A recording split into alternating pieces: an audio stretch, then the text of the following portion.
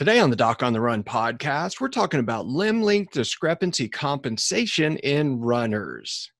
Now, before I get started in this episode, I just want to let you know that I've started something new that you might find really helpful. Now, I get people sending in emails and questions all the time on the Doc on the Run podcast, but the fact is we're actually pretty far out in some of those question and answer episodes. So if you have a question and you want to get an answer, you're just curious about something, I have a way that you can do that now. It's going to be probably pretty fast and very helpful. It's the Recovering Runners Facebook group. So you can join if you're a runner and you're somebody who's actually recovering from anything, even a return from just a period where you've had no fitness and you're getting back into it and you're recovering from inactivity, you can join us there. And I'm moderating all those sessions myself. So anyway, come join us over on Facebook, and then we'll cue up the theme song and we'll get started in today's episode. So the big question is this: how are runners like us, who don't like hearing doctors say, just stop running, who know that we simply have to stay active, how do we heal in a way that lets us stay strong, maintain our running fitness, and keep preparing for the next race, and still heal without making the injury worse? Well, that is the question, and this podcast will give you the answers. My name is Dr. Christopher Segler, and welcome to the Doc on the Run podcast. Now, today's episode actually comes from a telemedicine visit where I just did a discussion with a runner who's been having some pain, and it's not killing him, but it is flaring up on some of his hill repeats and a couple of different workouts. And he remembered, since he started training for his next event, that he has had a history of problems whenever he would run a lot. And of course, as he's now getting into his phases where he's ramping up for his fitness, he's a little worried that he's going to start getting some kind of recurring issues or wind up with something that sidelines him. And so he's trying to do a bit of prevention. Now, truthfully, this guy's way ahead of the curve. Most people do not actually call me just to make sure they're not going to get into trouble. They usually call me when they're not only into trouble, they're basically in a fracture walking boot or some dire situation where they're trying to figure out how they can do their event in spite of the fact that they've been told they have something like a stress fracture or a plantar plate tear or some other kind of injury that could really sideline you. So hats off to him for actually paying attention and realizing that after this one workout, when he had pain, he needed to do something. Now, what he remembered from some prior discussion with physicians way in the past is that he was told he had some kind of limb length discrepancy. And a discrepancy is obviously a difference between two things. And so he didn't actually even remember if it was right or left. And that's also very, very common. Most of the time when I see someone who has been told they have a limb length discrepancy, they don't even remember which side it is. And it really doesn't matter. It's not that big of a deal, but we can figure it out. And so today, I just thought I would talk about some of the things I shared with him in terms of what a limb length discrepancy really means and what it means to compensate for it and adjust for it when you're a runner. So we're all asymmetric in some respect, and we look pretty much the same on both sides, but the fact is that we are not perfectly symmetrical. And oftentimes you'll have one arm that's slightly longer than another or one leg that's slightly longer than another.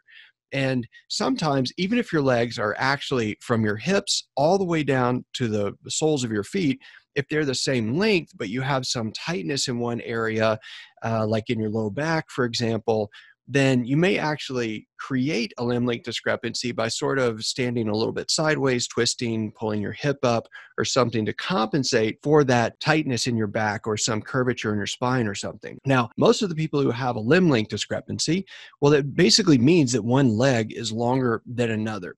Why does that matter? Well, here's a really simple way to think about it. And this is how I often explain it.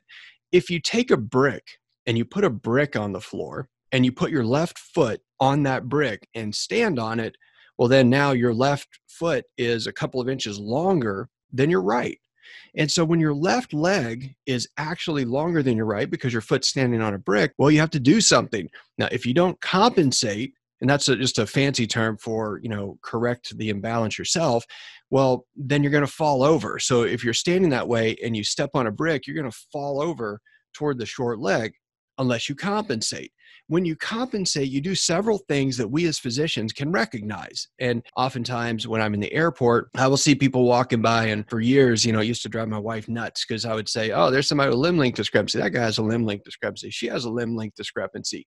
And, I would kind of give her a headache. But Anyway, that's the stuff I think about when I'm sitting in airports. And so the thing is when you have a limb length discrepancy, if you think about that brick under your left foot, well, what can you do? Well, basically it pushes that whole extremity up toward you. So you have to lean toward it.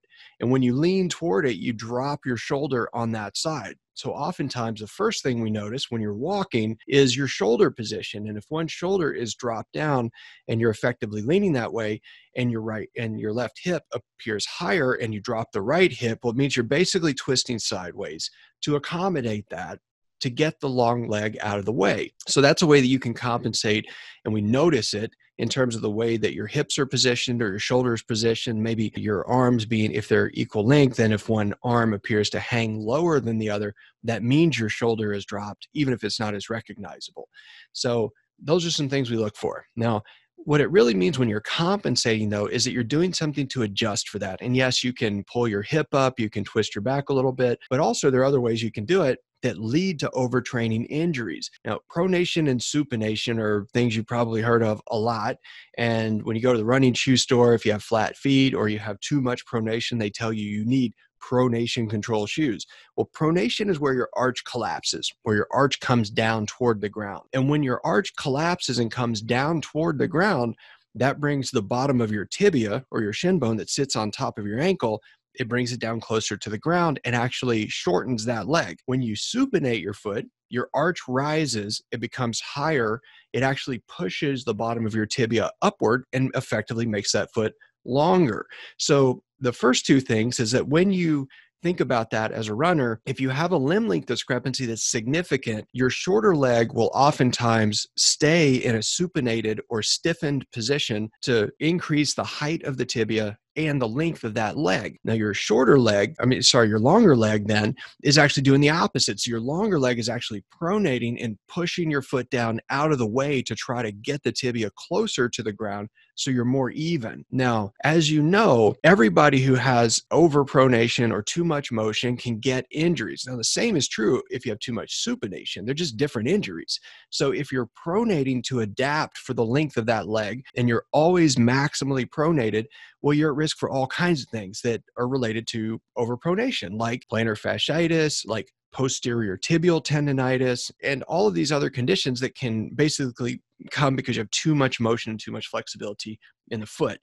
Now, the other foot, which might be the one that develops problems, it could be either. The other foot, because it's staying in the supinated position, well, it's basically stiffer. And because it's stiffer in the position of your foot, you're more likely to get things like fifth metatarsal stress fractures. You're more likely to get peroneal tendonitis, where the peroneal tendons are sort of stretched around the outside of your foot. And you're also more likely to get stress fractures on that foot. So if you have been told that you have a limb length discrepancy or you think you have a limb length discrepancy, it's often worth checking it out.